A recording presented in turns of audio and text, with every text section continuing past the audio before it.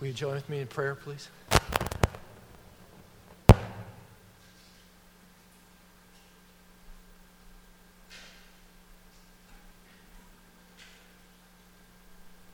Father, in your mercy now, we'd ask that you'd use these minutes in your word to protect us from the legacy of that beautiful but horrible song, A Life Without Love.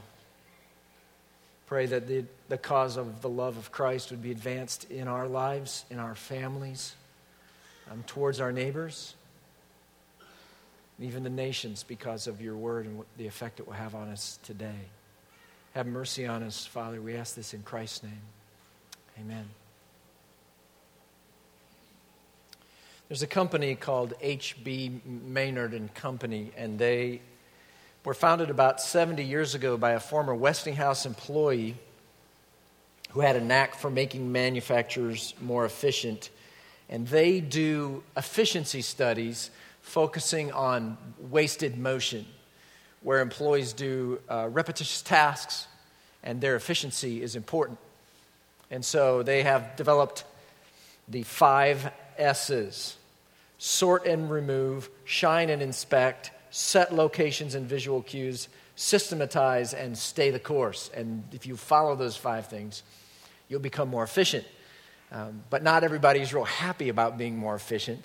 One of the consultants tells a story of a conversation he had with a pharmacist who belittled the recommendation to tape signs on the counter where office supplies had to be placed. The pharmacist says, "You know it's insulting for you to label where my stapler should go."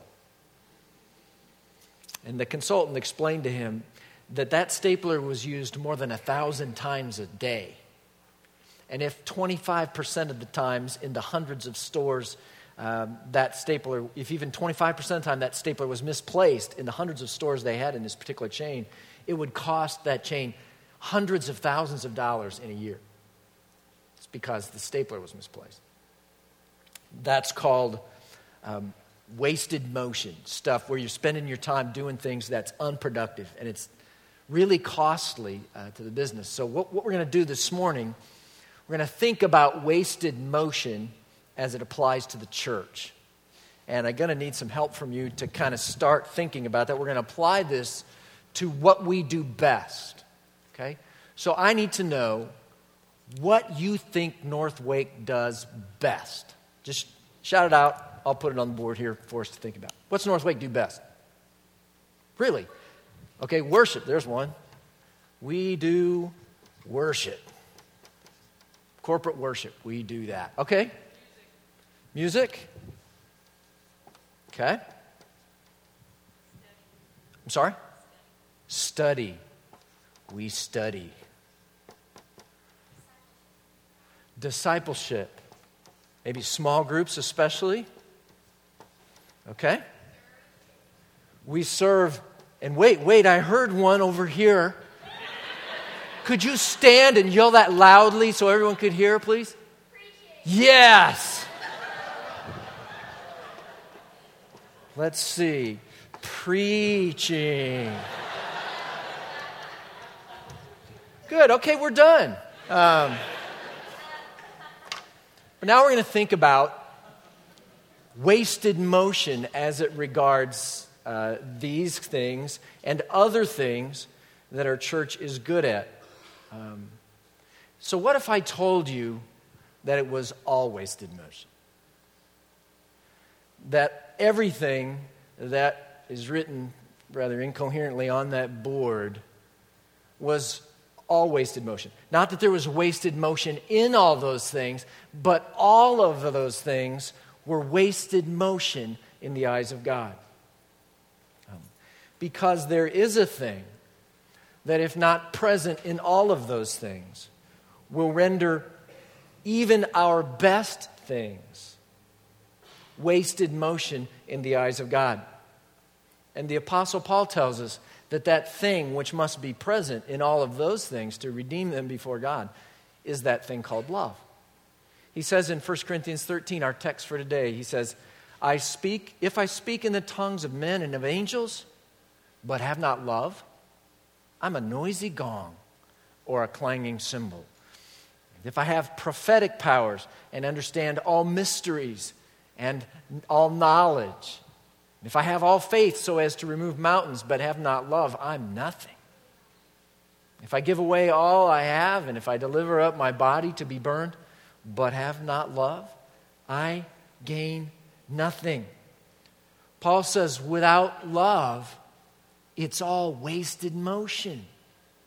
It's worthless in the eyes of God. If you think about this, these are sobering words. Because it's entirely possible that what we are best at, what we work hardest at, what we excel at, is just wasted motion, a big zero in the eyes of God. Could it be that on certain Sundays, maybe even many Sundays, what you hear is a sermon, but what God hears is a clanging cymbal? I'm not excited about that prospect. See, any true follower of Christ looks forward to words of commendation from God. That, well done, good and faithful servant. Not words of disappointment where God says it's just wasted motion. It's just noise. That first verse, Paul says, if I speak in the tongues of men and of angels, but have not love, I'm a noisy gong, clanging cymbal. Tongues of men could refer to just that. Something perhaps like what happened in the book of Acts, where people spoke, when the Holy Spirit came upon them, they spoke a language they'd never learned, maybe never heard, in order to declare the truth of God to the people there. Tongues of angels could mean just that, the ability to speak the language that the angels speak. But clearly, Paul is saying that whether you speak languages you've never learned or language that angels speak, if you don't have love, it's all just noise to God. All this amazing talk in languages unlearned, angelic languages even. This spiritual gift that the Corinthians most prized, perhaps the one they most excelled at, it's like a noisy gong or a clanging cymbal to God, which is really annoying. Now, cymbals were actually used, historians tell us, prominently in pagan worship in the day. So it's entirely possible that Paul is saying something more here, that he's saying that if you worship without love, it's just like pagan worship to God. It's not just annoying, it's offensive. And so in the second verse, he says, and if I have prophetic powers and understand all mysteries and all knowledge, and if I have all faith as to remove mountains, but have not love, I am nothing. He says, if I can prophesy, if I can speak the truth of God in this extraordinary way, which around the corner in chapter 14 is so highly esteemed by Paul as valuable for the church in Corinth that he says, pursue love and earnestly desire the spiritual gifts, especially that you may prophesy. But here he says, it's worthless without love. It's wasted motion without love. He says, if I understand all mysteries and all knowledge, and these again are gifts that the Corinthians valued. He says, if I have all faith, not just your everyday faith, but mountain-moving kind of faith. He says, even that, it's nothing. It's a zero if I don't have love. Paul here is telling us that if you have all the gifts, the most useful ones, the most spectacular ones, but you don't have love for one another, it's just wasted motion. It's just noise. He says, if I give away all I have, and if I deliver up my body to be burned, but have not love, I gain nothing. Even great sacrifice, the greatest acts of suffering and philanthropy, nothing. Nothing. Means nothing to God. On December 9th, 2010, Warren Buffett, Bill Gates, and Mark Zuckerberg, the Facebook guy, they all signed a promise they call the Gates-Buffett Giving Pledge, in which they promised to donate to charity at least half of their wealth over time and invited others among the wealthy to donate 50% or more of their wealth to charity. These guys have wealth. Warren Buffett to date has donated $30.7 billion with a B dollars to charity. But if he loves not, it's a $30.7 billion zero. Even if he gave it all away, every penny of his estimated $47 billion of resources, God will not be pleased with it unless it's an expression of love. As long as we're talking about the apex of philanthropy, Mr. T from the A-Team and Rocky III turned motivational speaker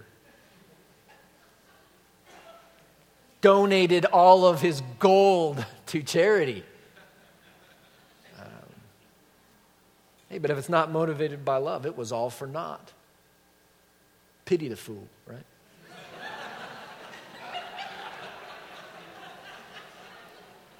So today we take that offering, right? You write a $32,000 check to pay for that children's space we need, just to pay for it all.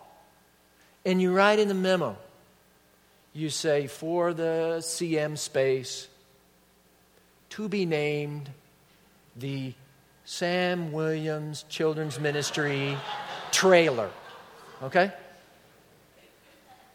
Or you know it's coming in October, and so you think, no, I'm just going to put a check in for $1.2 million to pay off that building that we're in, so they'll stop with the annual capital campaign already. Just stop it. It's annoying.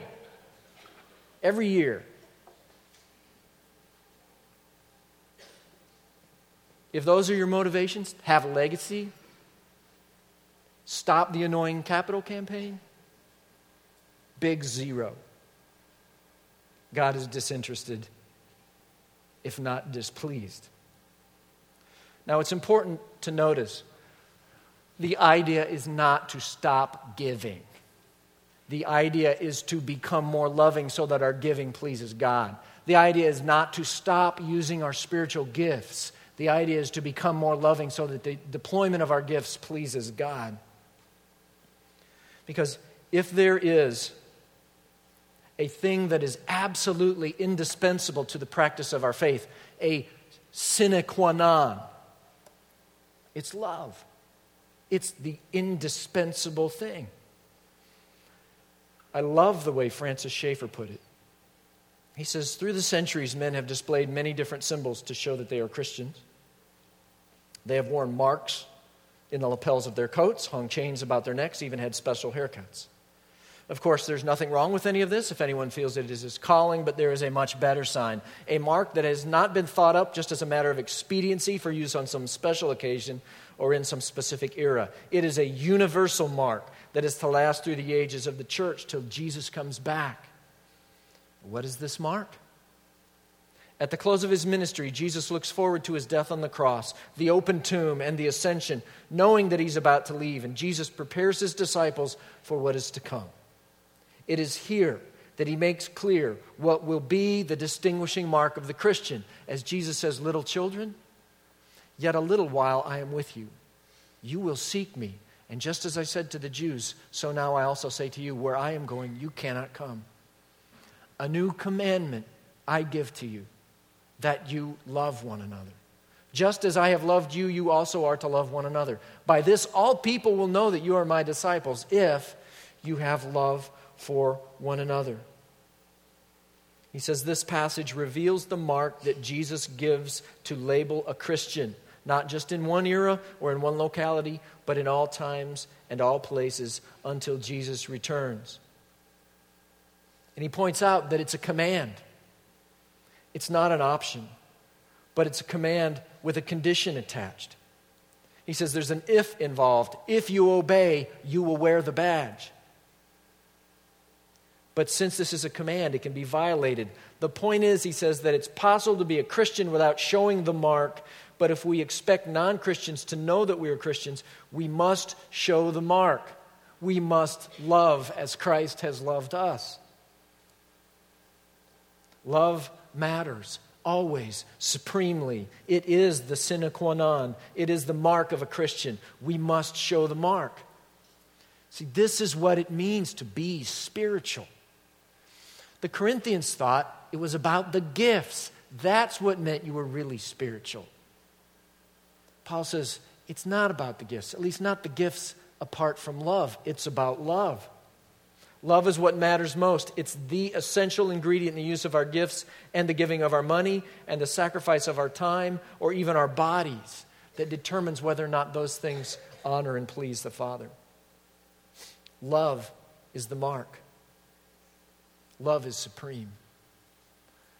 Now, next week, we'll look at verses 4 through 7, and we'll talk about the shape this love is to take in our lives. But I want you to drop down to verses 8 and following with me at this point, where Paul says, love never ends.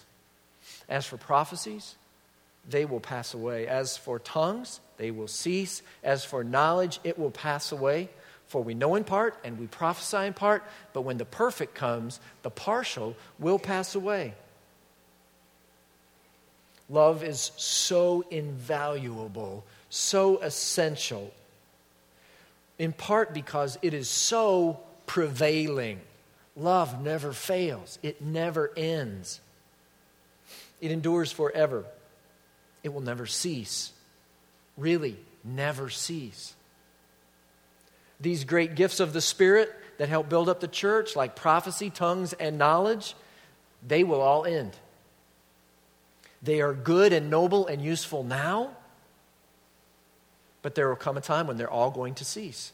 Now, much is made. There's a lot of head scratching trying to figure out why Paul said, and you pick it up even in our English translations, why prophecies pass away and knowledge passes away, but tongues ceases. Different expression there. And some have suggested that what Paul's trying to tell us is that tongues were going to pass away in a different fashion, maybe even in the first century, and that's why they're not around anymore. And I just want to make sure you know that's not Paul's point here. Probably not Paul's theology in light of chapter 14. His point is, there is coming a time when these imperfect gifts will no longer be needed. Both the gift Paul puts forward is so essential for the church, prophecy, and the gifts the Corinthians loved, tongues and knowledge, they will all cease when the perfect comes.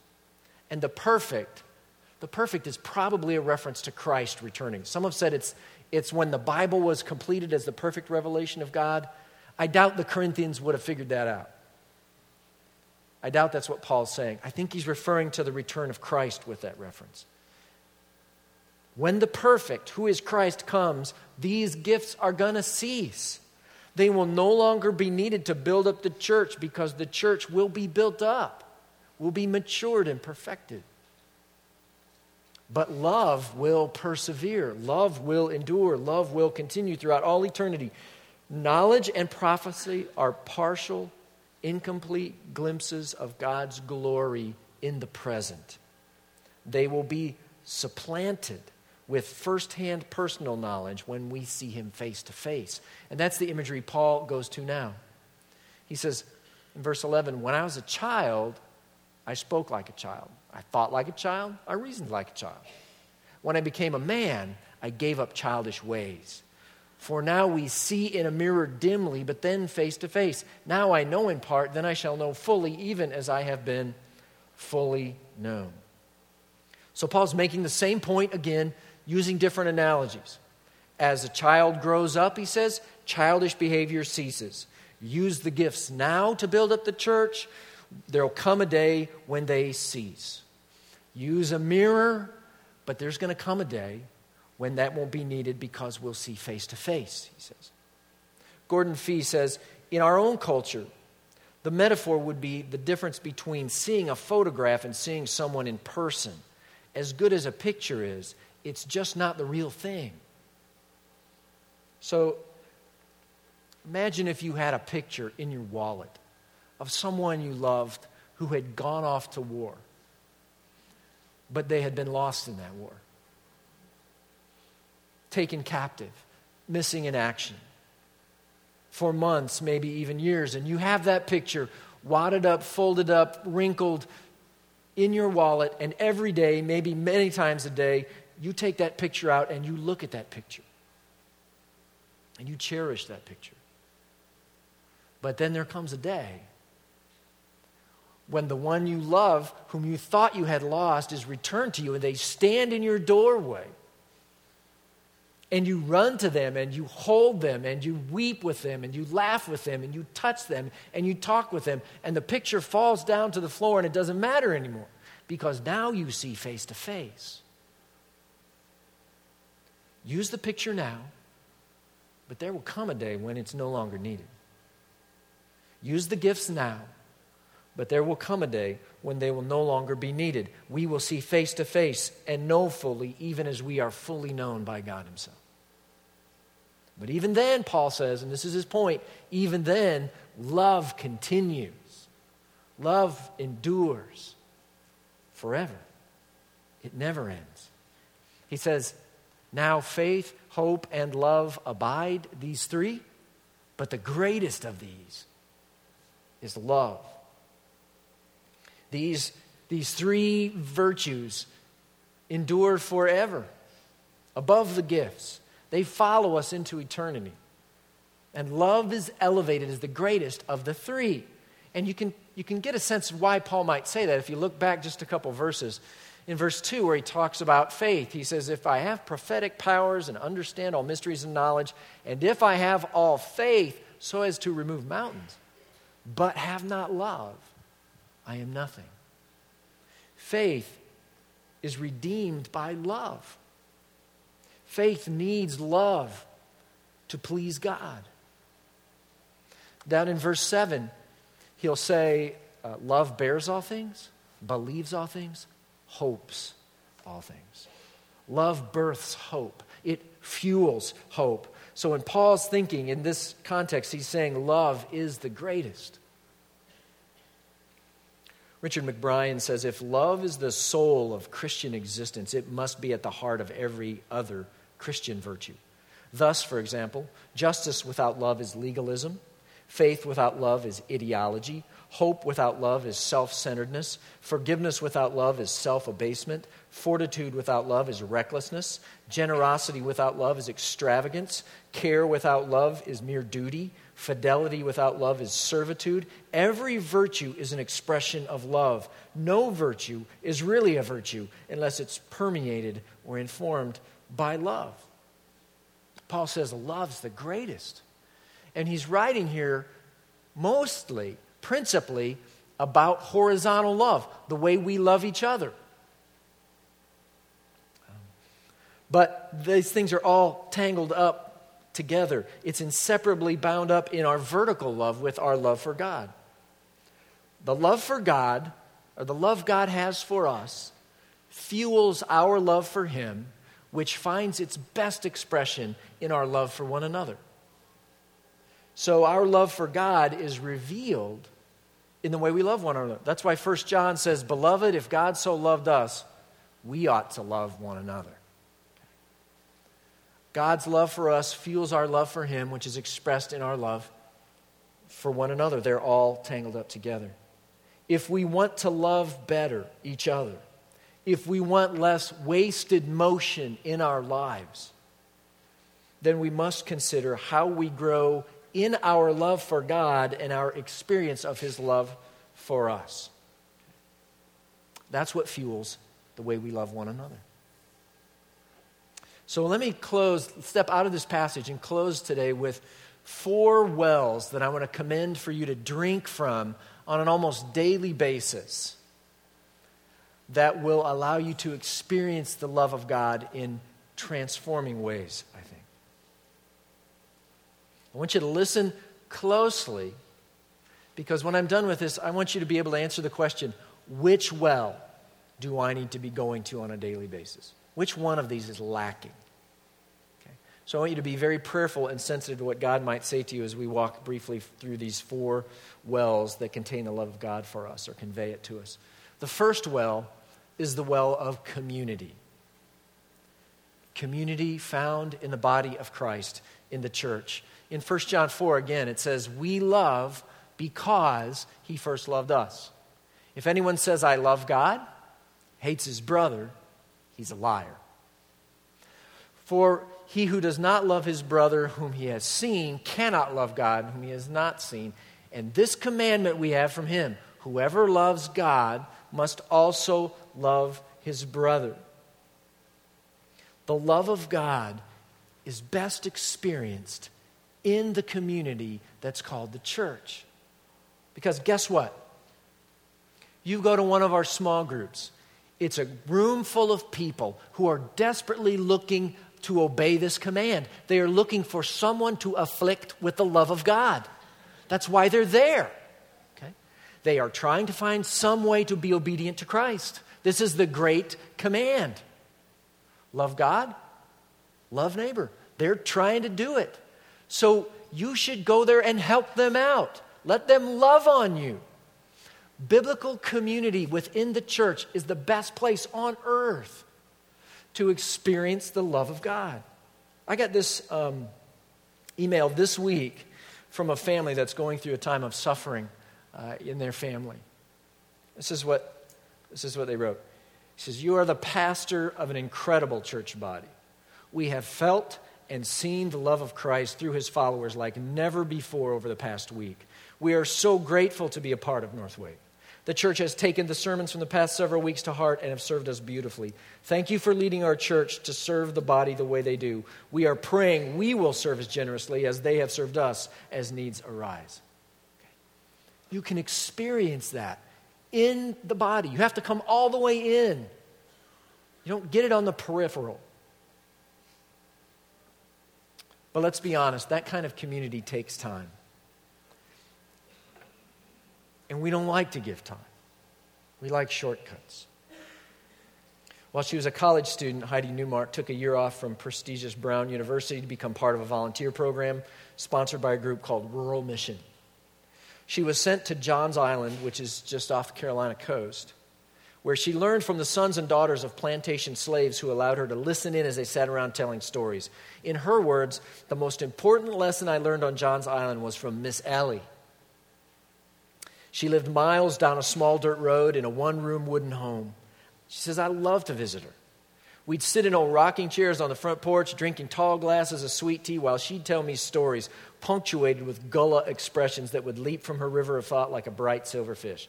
Girl, I'd be so happy I could jump the sky, she'd say. I never could find out Miss Ellie's precise age, she writes, but it was somewhere between 90 and 100. Maybe she didn't even know herself. She still chopped her own firewood, stacked in neat little piles behind the house. Now, Miss Ellie had a friend named Netta, whom she'd known since they were small girls, and in order to get to Netta's house, Miss Ellie had to walk for miles through fields of tall grass. This was the sweet grass that Sea Island women make famous baskets out of, but it was also home to numerous poisonous snakes. Actually, Netta's home was not that far from Miss Ellie's place, but there was a stream that cut across the fields, and you had to walk quite a distance to get to a place where it narrowed enough to pass. She says, I admired Miss Ellie, who had set off to visit her friend full of bouncy enthusiasm with no worry for the snakes or the long miles. I also felt sorry for her. Poor Miss Ellie, I thought, old and arthritic, having to walk all that way, pushing through the thick summer heat, not to mention the snakes. She said, I felt sorry until I hit on the perfect plan. I arranged with some men to help build a simple plank bridge across the stream near Miss Ellie's house. I scouted out the ideal place, not too wide, but still too deep for her to cross. I bought and helped carry the planks there myself. Our bridge was built in a day.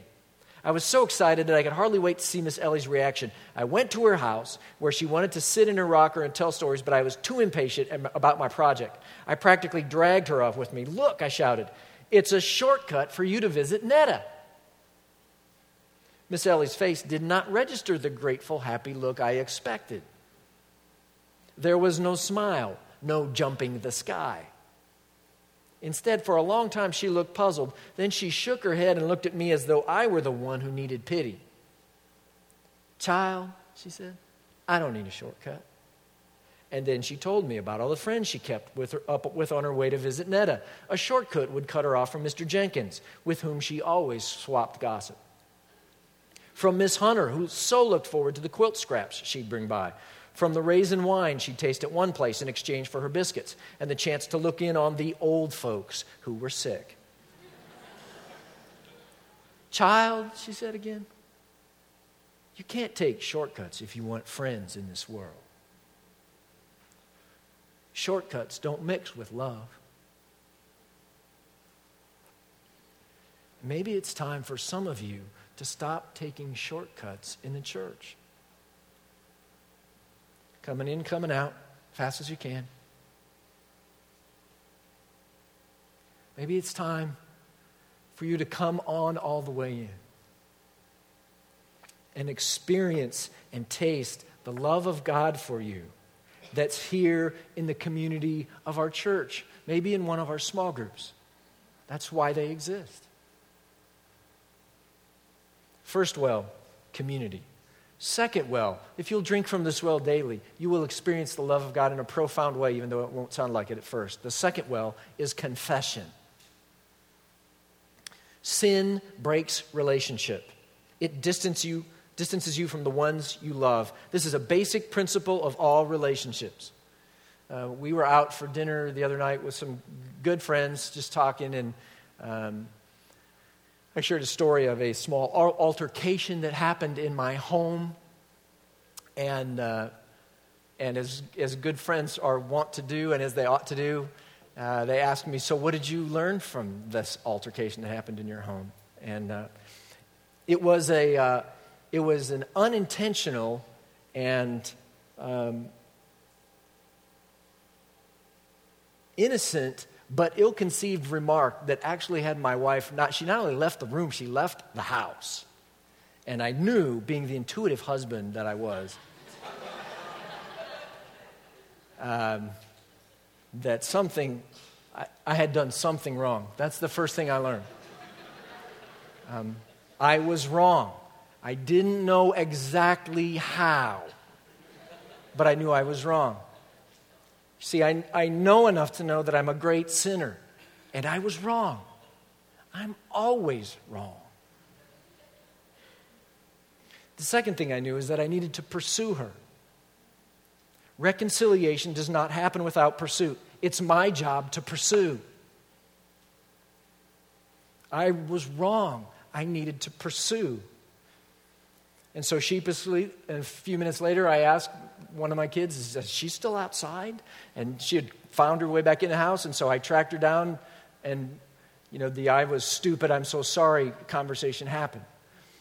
Wise confession comes quickly. And the third thing that I learned from all this is because I married a good woman, confession leads to reconciliation, forgiveness, and love. See, sin functions that way with our relationship with God, too. Confession is the means whereby we own our sin and turn back towards God. Confession is the means whereby we experience reconciliation, forgiveness, and love. And it needs to be daily because we are great sinners and we sin against God every day. And in confession, because we serve a good God, confession leads to reconciliation, forgiveness, and love. This is why I think Jesus taught us to pray, "Give us this day our daily bread, and forgive us our trespasses," our sins. Those two things are bumped up against each other as though to tell us you don't just need daily bread, you need daily forgiveness. Because we sin daily. It is a fantastic way to end your day. To just prayerfully think back over your day and confess any sins that God brings to mind. Confess them so that the relationship might be restored. Because in the confessing, you will experience the love of God for you. Because it leads to reconciliation and forgiveness and love. In confession, we receive, we drink from the well of the love of God for us. Is that a regular part of your day? It should be. It can be. Community, confession, thankfulness.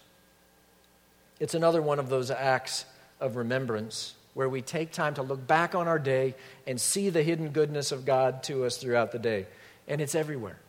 You see it in family, in a good friend, a sunset, a good meal, duct tape that held, indoor plumbing. It's everywhere, okay? The goodness of God is everywhere. Oh, give thanks to the Lord, for he is good, the psalmist exhorts us. But that goodness is often hidden to us. We are blind to it. And we must train our eyes to see it by means of thankfulness. Henry Ward Beecher said, if one should give me a dish of sand and tell me there were particles of iron in it, I might look for them with my eyes and search for them with my clumsy fingers and be unable to detect them. But let me take a magnet and sweep through it, and now would it draw to itself the almost invisible particles by the mere power of attraction. He says, the unthankful heart, like my finger in the sand, discovers no mercies. But let the thankful heart sweep through the day, and as the magnet finds the iron, so it will find in every hour some heavenly blessing. Again, this is a happy discipline to authentically embrace at mealtime. I mean, to authentically embrace it, or at the end of your day. Just think back on your day and give thanks.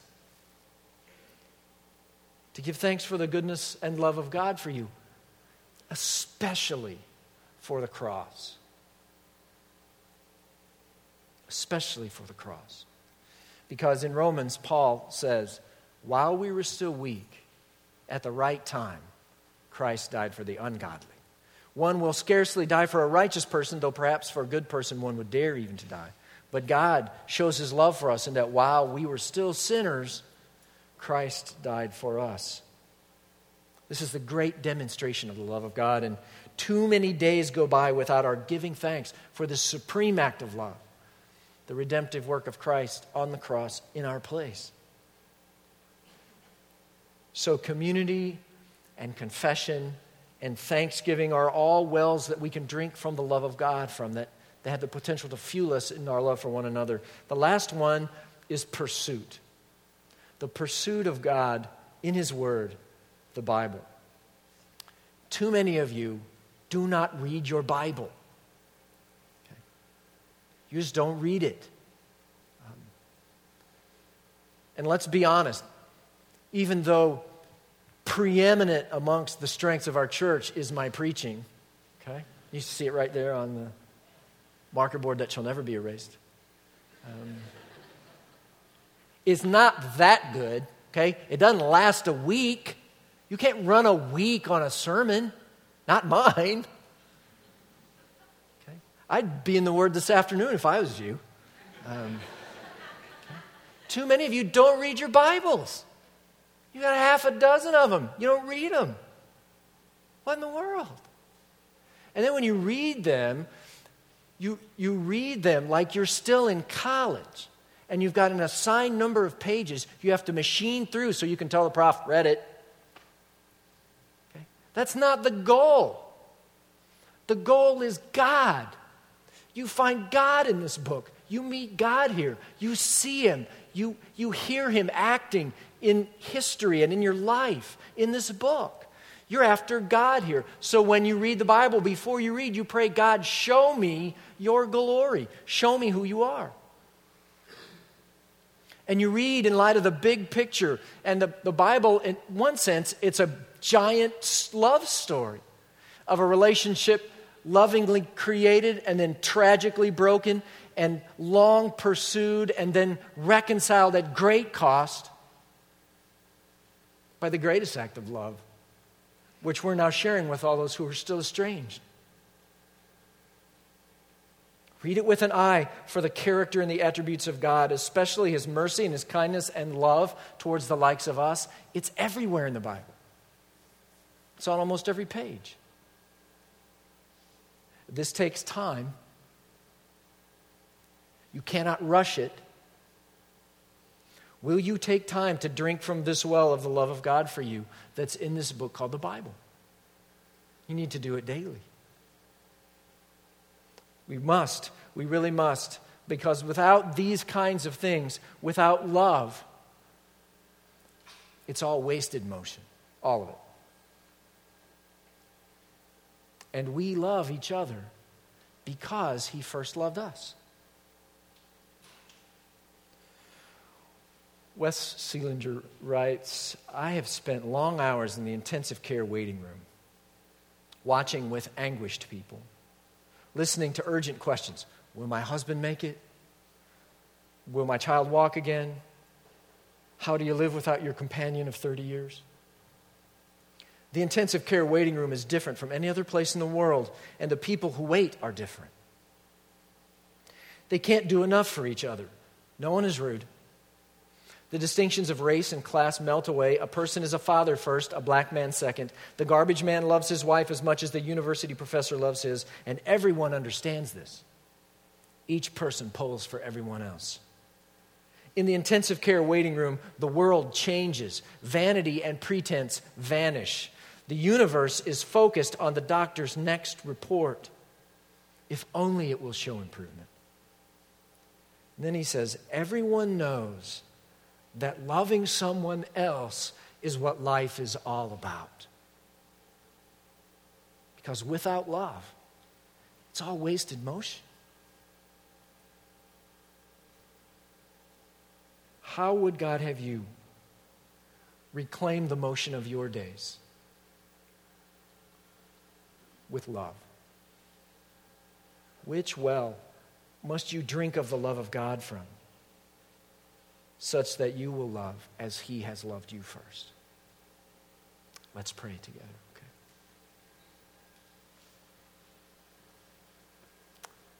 God, have mercy on us. We are so vain and clueless that we think this message is for someone else.